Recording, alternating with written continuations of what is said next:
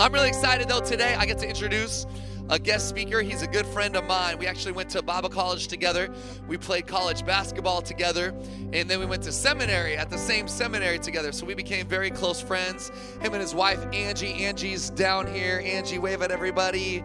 This is his wife. They are from Tulsa, Oklahoma.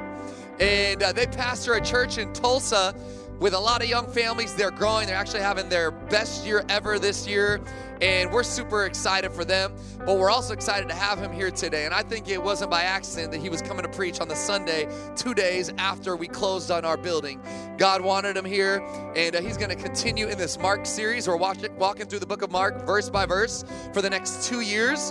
And so he's going to continue that today. But this is my good friend, so I need you to give a big ol' Project Church welcome to my friend, Chris Dow. Come on, make some noise, church.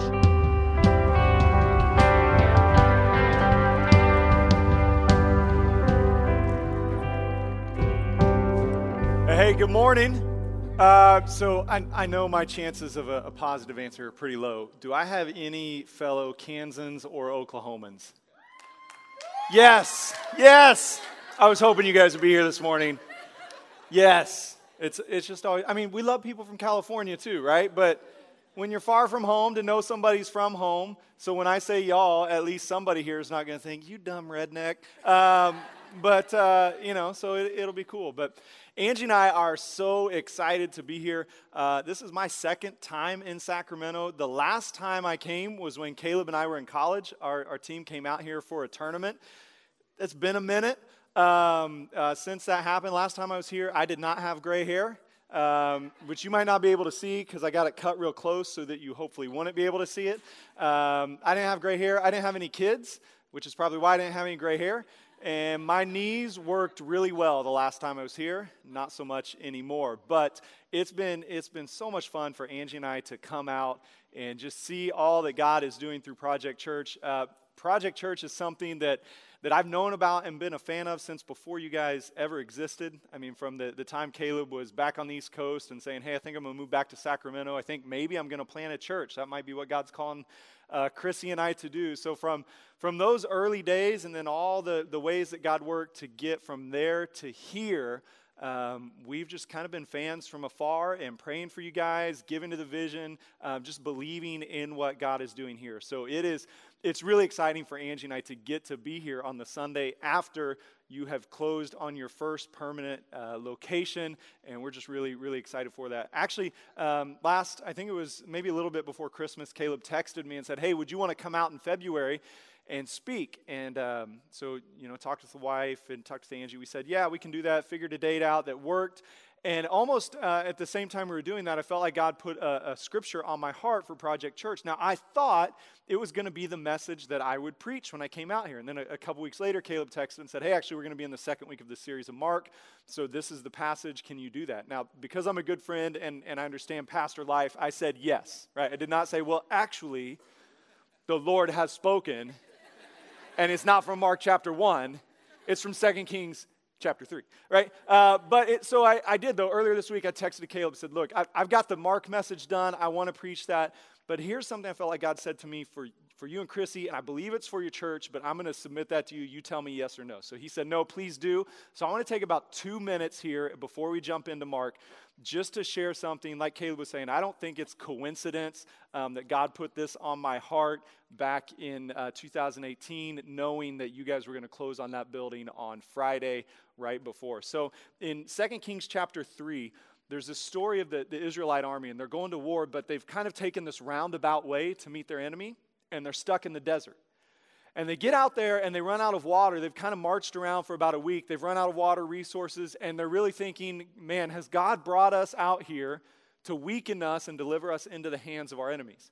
So they go to one of the prophets, and they say, seek the Lord. Tell us what he says. And God's response to them comes in 2 Kings 3, 16 and 17.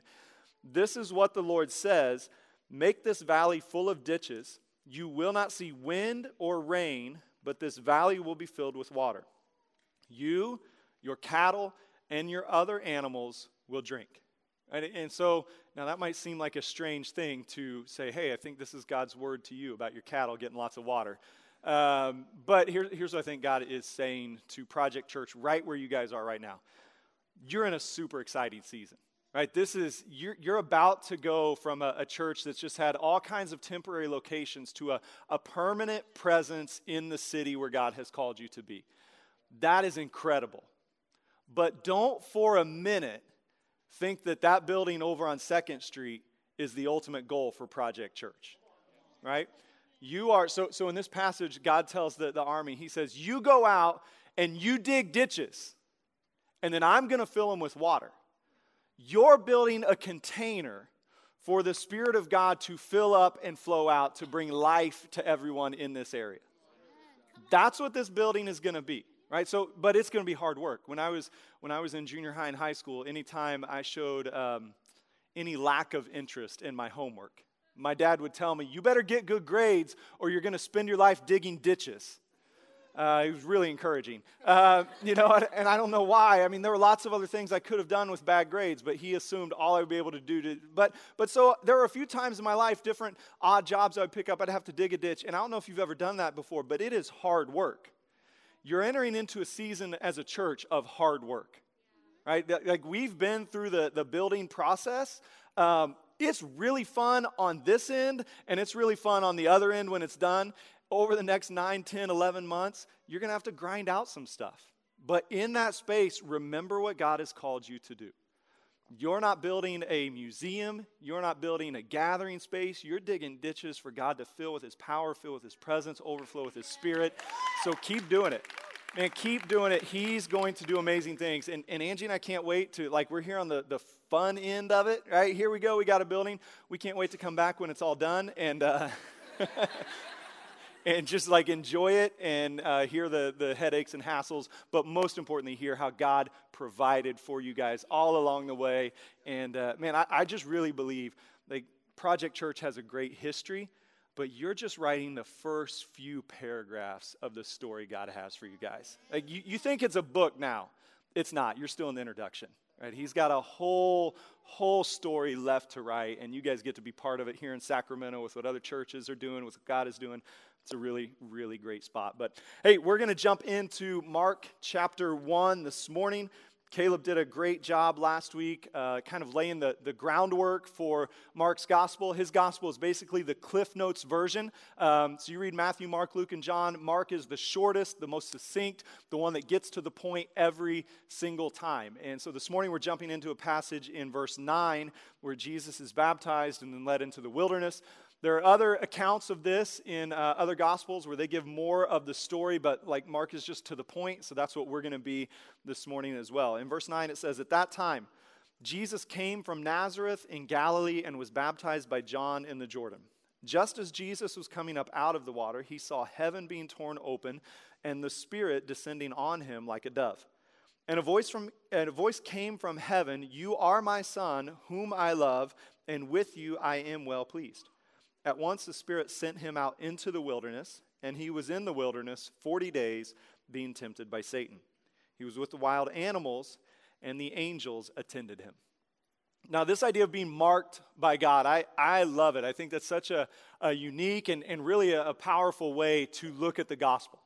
The gospel is God's message to us that we have been marked as His sons and His daughters, created to be brought into His family. The challenge, though, for some of us is we can come to church and we hear stories about Jesus, and instead of hearing them as He's my Savior, He's my King, He's my Lord, He's the one who's going to transform me, save me, we hear them as these are stories about Jesus, my role model, and what He did, I need to now go out and try to do.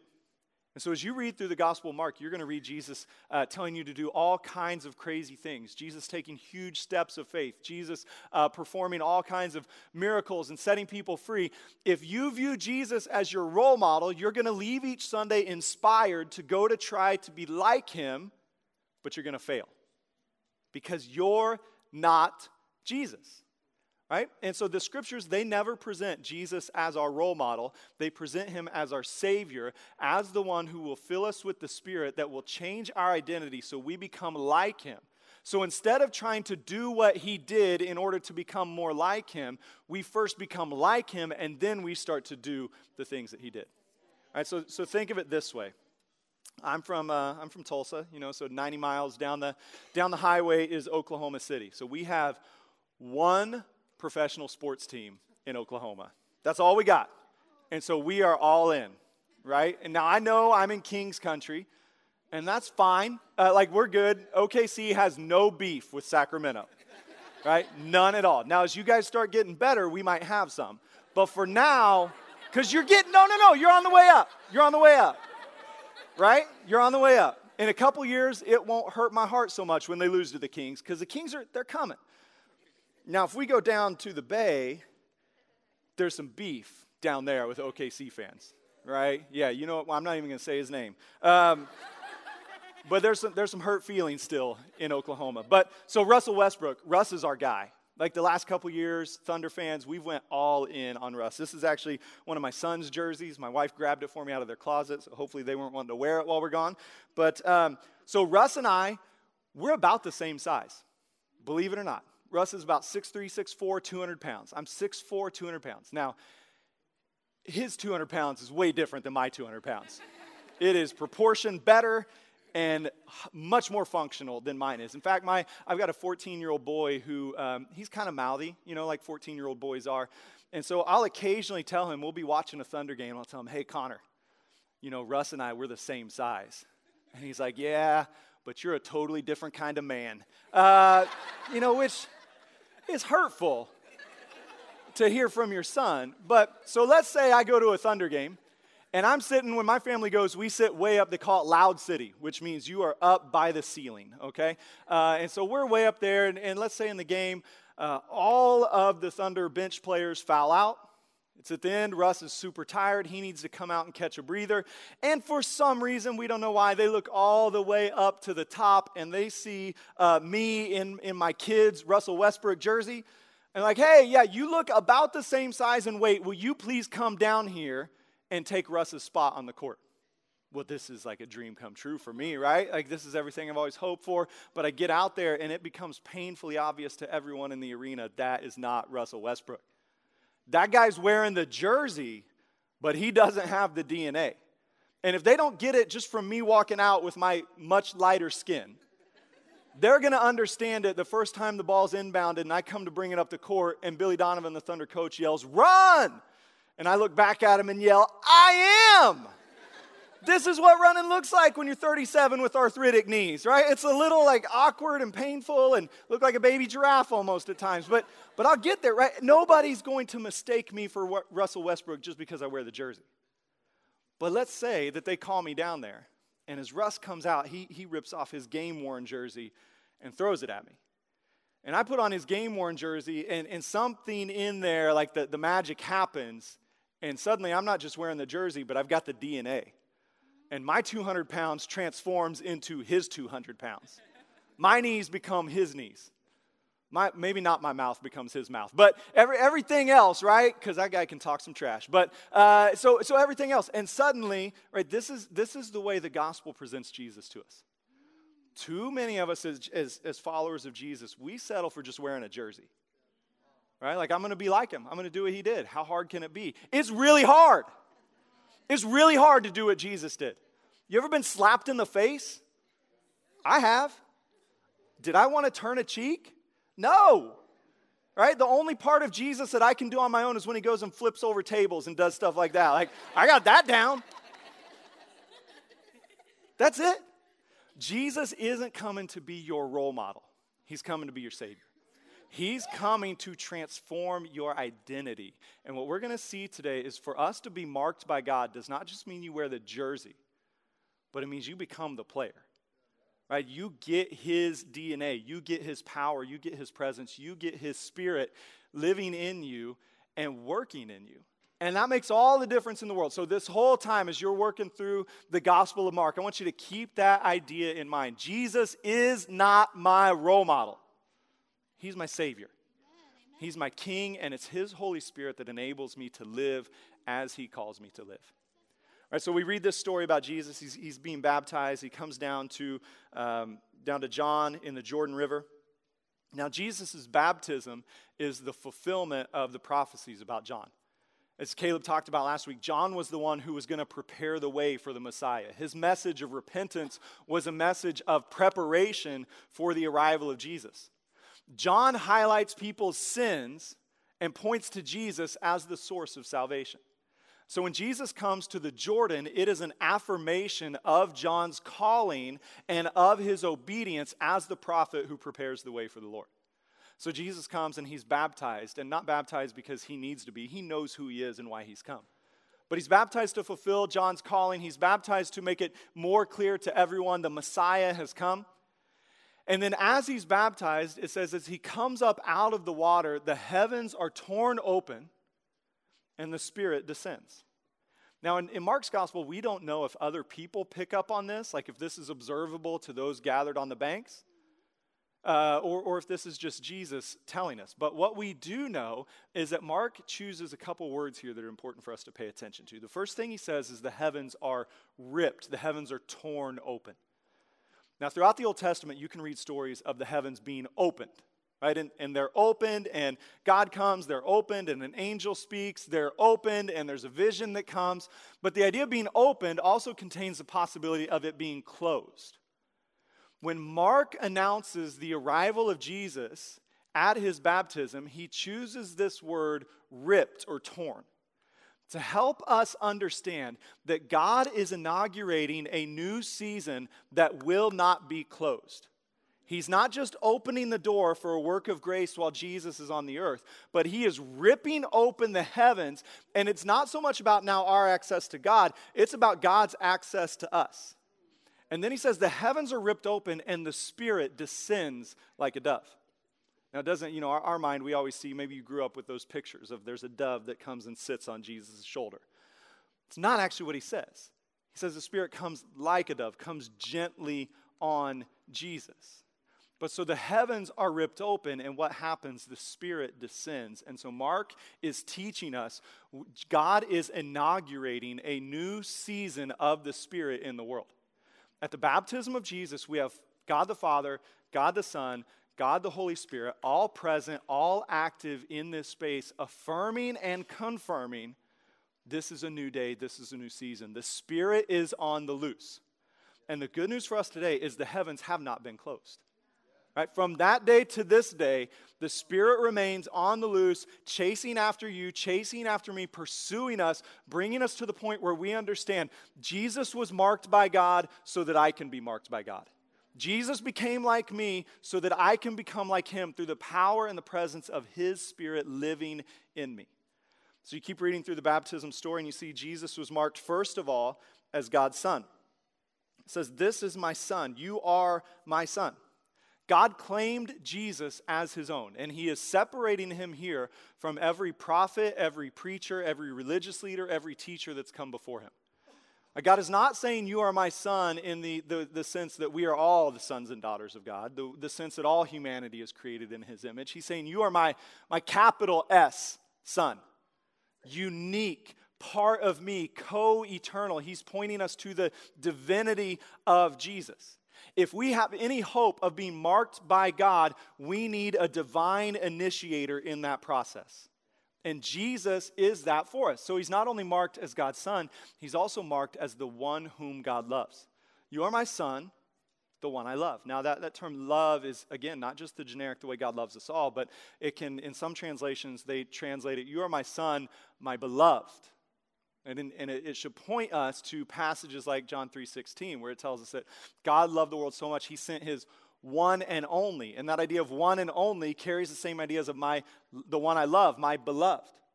Pointing us to the uniqueness of Jesus, that God's love is expressed to him and through him in a unique and powerful way. So Jesus is marked as the Son of God.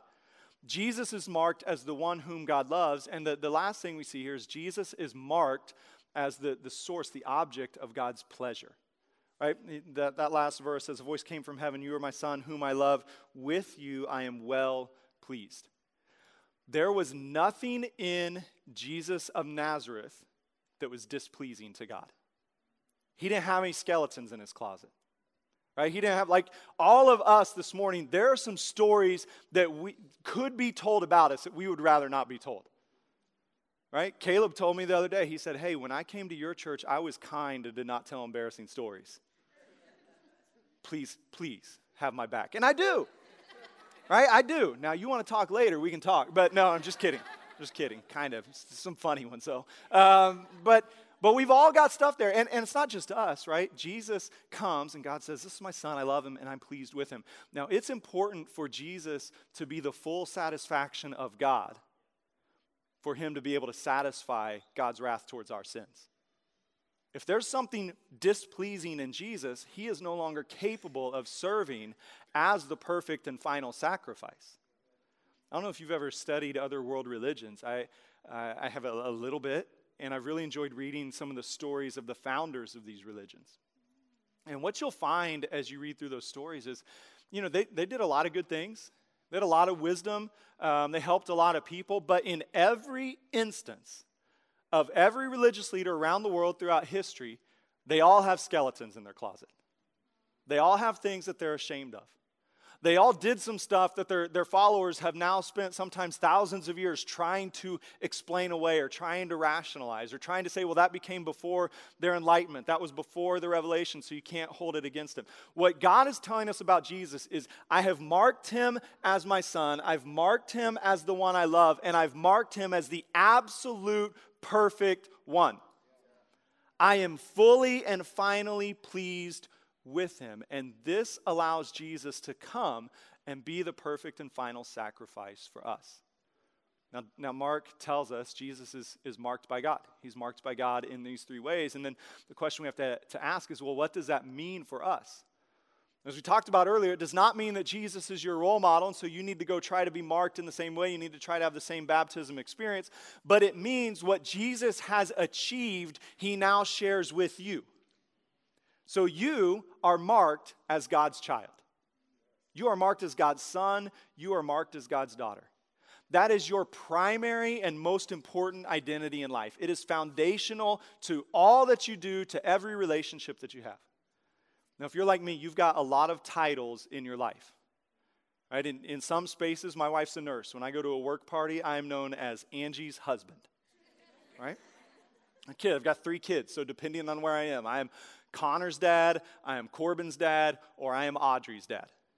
If I'm at a church function, I am Chris, the pastor of Christian Chapel. If I'm with my family, I'm out in western Oklahoma when we go see all my dad's extended family. There are segments of there where I'm still simply known as, that's Steve's boy. Like I don't even have a name. I'm just one of the there's 20-something grandkids. I think that one's Steve's boy. I'm 37 years old. I'm not anybody's boy anymore.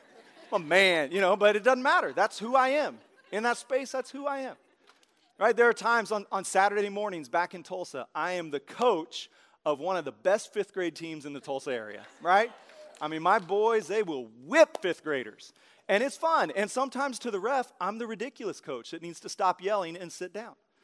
When I drive on the highway, sometimes I'm the jerk that just cuts you off.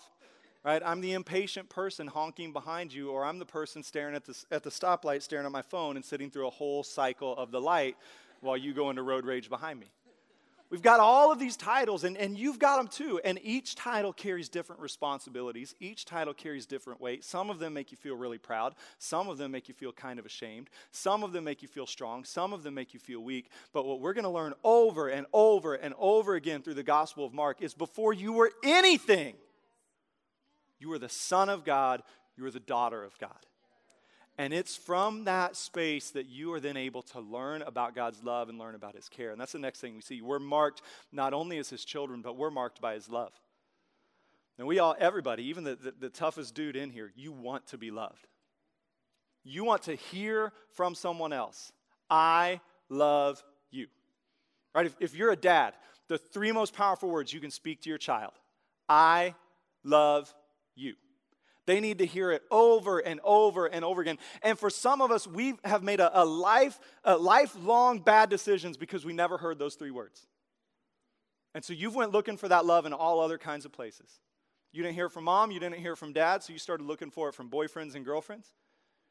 You got involved in some relationships you never should have been in, but you couldn't get out of them.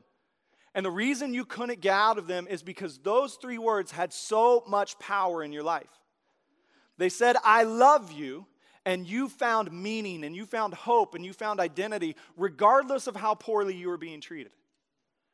So what we have to understand is not only are we God's son, not only are we God's daughter, but we are loved by God. And he doesn't love us because of what we do. He loves us because of who we are. Right, I've got 3 kids. You know why I love them? Because they're mine. Like I've been there every step of the way. And there are some days they're not especially pleasant to be around. Right? There's some, like, we've had those days of like, hey, we took you on this great trip. We had all these great meals. And yeah, but Dad, you didn't buy me the one thing that are like, what are you talking about? I've given you everything. But I don't stop loving them because they're mine. Right? They belong to me. They belong to Angie. This is what Mark is trying to teach us about our identity in Christ. Because Jesus was the Son of God, he now shares that identity with us. So we're not just brought in as followers in a religious movement. We are brought in as family members, as sons and daughters. And in this family, it's a family defined by love. You always have been, and you always will be loved by God. And his love didn't start with your efforts, and it's not going to stop because of your lack of effort. His love just comes because you're his. You are his. And then that last thing, you are marked by God's pleasure. And sometimes this is the hardest one for some of us to understand. Because we get a little bit of like, okay, I know what it's like for a parent to love. I know what it's like to find your identity. But for somebody to be pleased with us, for most of us, we feel like we have to do something before you're going to be pleased with me. Now, if you're wired like I am, like my wife is, we're achievers. We like to work hard. We're, as kids, even now as adults, we're fairly competitive people. So our whole life has been kind of defined by this idea of people like you and people respect you when you do good at the stuff that you're supposed to be working at. So as students, we found our identity in our grades. And the better our grades were, the more pleasure we received or were given from teachers, from parents, from those in authority. As athletes, the more we won, the more we did our job on the court, the more praise we were given by our coaches, by fans, by teammates. Even now, as a pastor, it can be easy for me to begin to find my identity in what I do. And to think, well, hey, if there's a lot of people that show up on Sunday, I must be doing pretty good. And if there's not, I must be doing pretty bad. And so for a lot of us, what we wind up doing is we understand this idea of this is my identity in Christ. Right, so here I was in my sin and my lostness. I was down here. Now Jesus comes and saves me and he says, you're my son, you're my daughter, and I love you. And we think, okay, now I'm going to earn that. We try to earn what we've already received. We try to live up to this identity instead of living out of this identity. Does that make sense? I mean, this is something God has been teaching me over the past year. I'm 37 years old. How many times am I going to have to learn the same lesson? That I did nothing to earn this, and I'm not going to stop earning it now that he's given it to me. I've just got to keep living out of it. And so God's message to you is you are not only marked as his son, as his daughter, you're not just marked by his love, you are marked by his pleasure. When God looks at you, he sees the finished work of Jesus Christ and says, I am well pleased. And that should lift a tremendous weight off of your shoulders. You should relax, right? You're still going to work hard, but it's not the same grind because you're not trying to earn it. You're still going to go to church, you're still going to give, you're still going to worship, but you're doing these things now out of your identity instead of trying to live up to your identity. They become sources of freedom and life instead of additional religious chains that are being piled on you. Now that's the space where we want to live. Right? I mean, I want to come up out of the waters of the Jordan knowing that I am God's son, he loves me, he is pleased with me, and I'm just going to stay here, me and John the Baptist hanging out forever with the heavens being ripped open above us. And yet after Jesus' baptism, it says the Spirit sent him out into the wilderness. After this profound and powerful spiritual experience, he was sent out. And that little phrase, that verb there, sent out, what it carries with it is this idea of being compelled away from where you are. Being propelled from one space into another. The Spirit takes Jesus from his baptism, from this confirmation of who he is, out into the wilderness to be tempted for 40 days and 40 nights by the enemy. And I believe the reason that happens is so that you and I will understand we are marked by God, and his mark does not depend on our circumstances or on our location. It's easy to believe you're marked by God when you're standing on the banks of the Jordan, still wet from your baptism, and John the Baptist is standing there. But when you're on day 29 in the wilderness, and your hair, your beard, your clothes, long ago, all of the last baptism waters dried up from out of them, and you're being tempted, and there's no one around but the wild animals in that space, then we start to wonder about our identity. Then we start to think, well, God, you said I was your son. Where are you? God, you said you loved me. Why does this junk keep happening? God, you said you were pleased with me.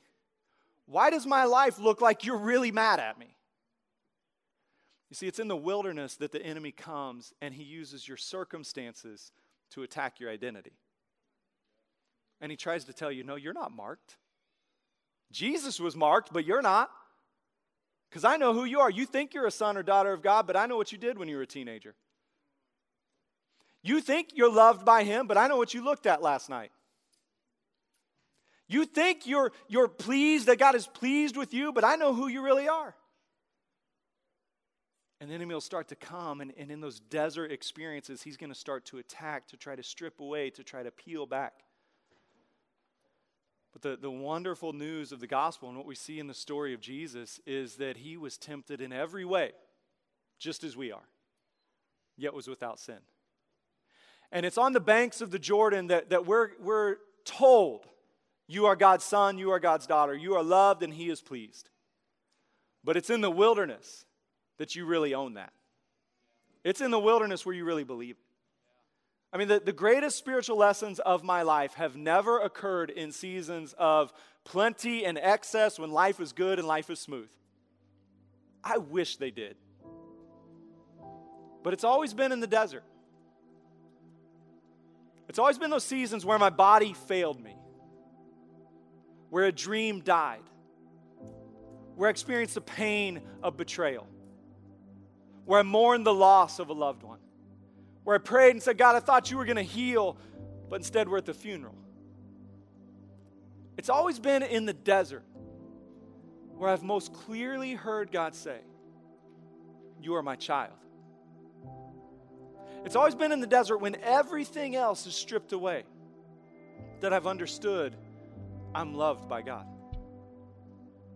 It's always been in the desert when everything I built my life on has been taken away and is of no value to get me out of this pain, that I've learned God's pleasure has nothing to do with me and everything to do with what Jesus has done for me. Now, I still don't seek the desert. There hasn't been a single time in my life that I've thought, God, my faith is shallow and I am immature. Will you please send me hardship and difficulty? Will you propel me into the desert? Will you raise up some enemies to attack me? Can you rip that ligament in my knee one more time?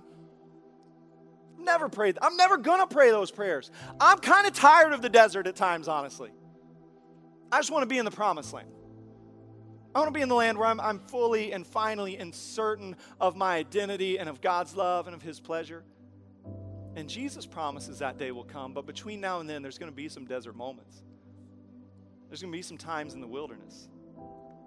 But in the wilderness, your identity doesn't change. In the wilderness, his power doesn't change. He was tempted in every way, just like we are, yet was without sin. So in your pain this morning, Jesus identifies with you. Right? In those lies the enemy's lobbing at you of, yeah, God loves that guy, God loves the people next to you, he doesn't love you. Jesus is coming and saying, no, I do. No, I do. I went through a deeper hell than you're in so that you would know I had victory over what you're facing. All right, the enemy's lying to you and saying, God's not pleased. He knows what you've done. And Jesus is saying, yeah, I know what you've done. That's why I've come. I didn't move towards you because you were good and wonderful and awesome. I moved towards you because you were a mess, because you were dead, you were dying, you were alone. We have been marked as the sons and daughters of God. We've been marked as those who've been loved and chosen by God. We've been marked as those over whom he declares, I am pleased with you because your life is Christ. So I don't know what you're facing this morning, but I believe that the Spirit wants to come and wants you to see the heavens have been ripped open. The Spirit has descended. The work of Christ is finished, final, and perfect for your life. And he's not going to be stopped by your circumstances. He's not going to be stopped by your husband that doesn't believe. He's not going to be stopped by your kids that give you a hard time. He's not going to be stopped by your brokenness or your addiction.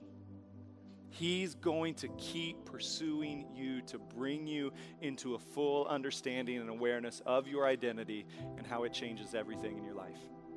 If you'll stand with me, I want to pray for you.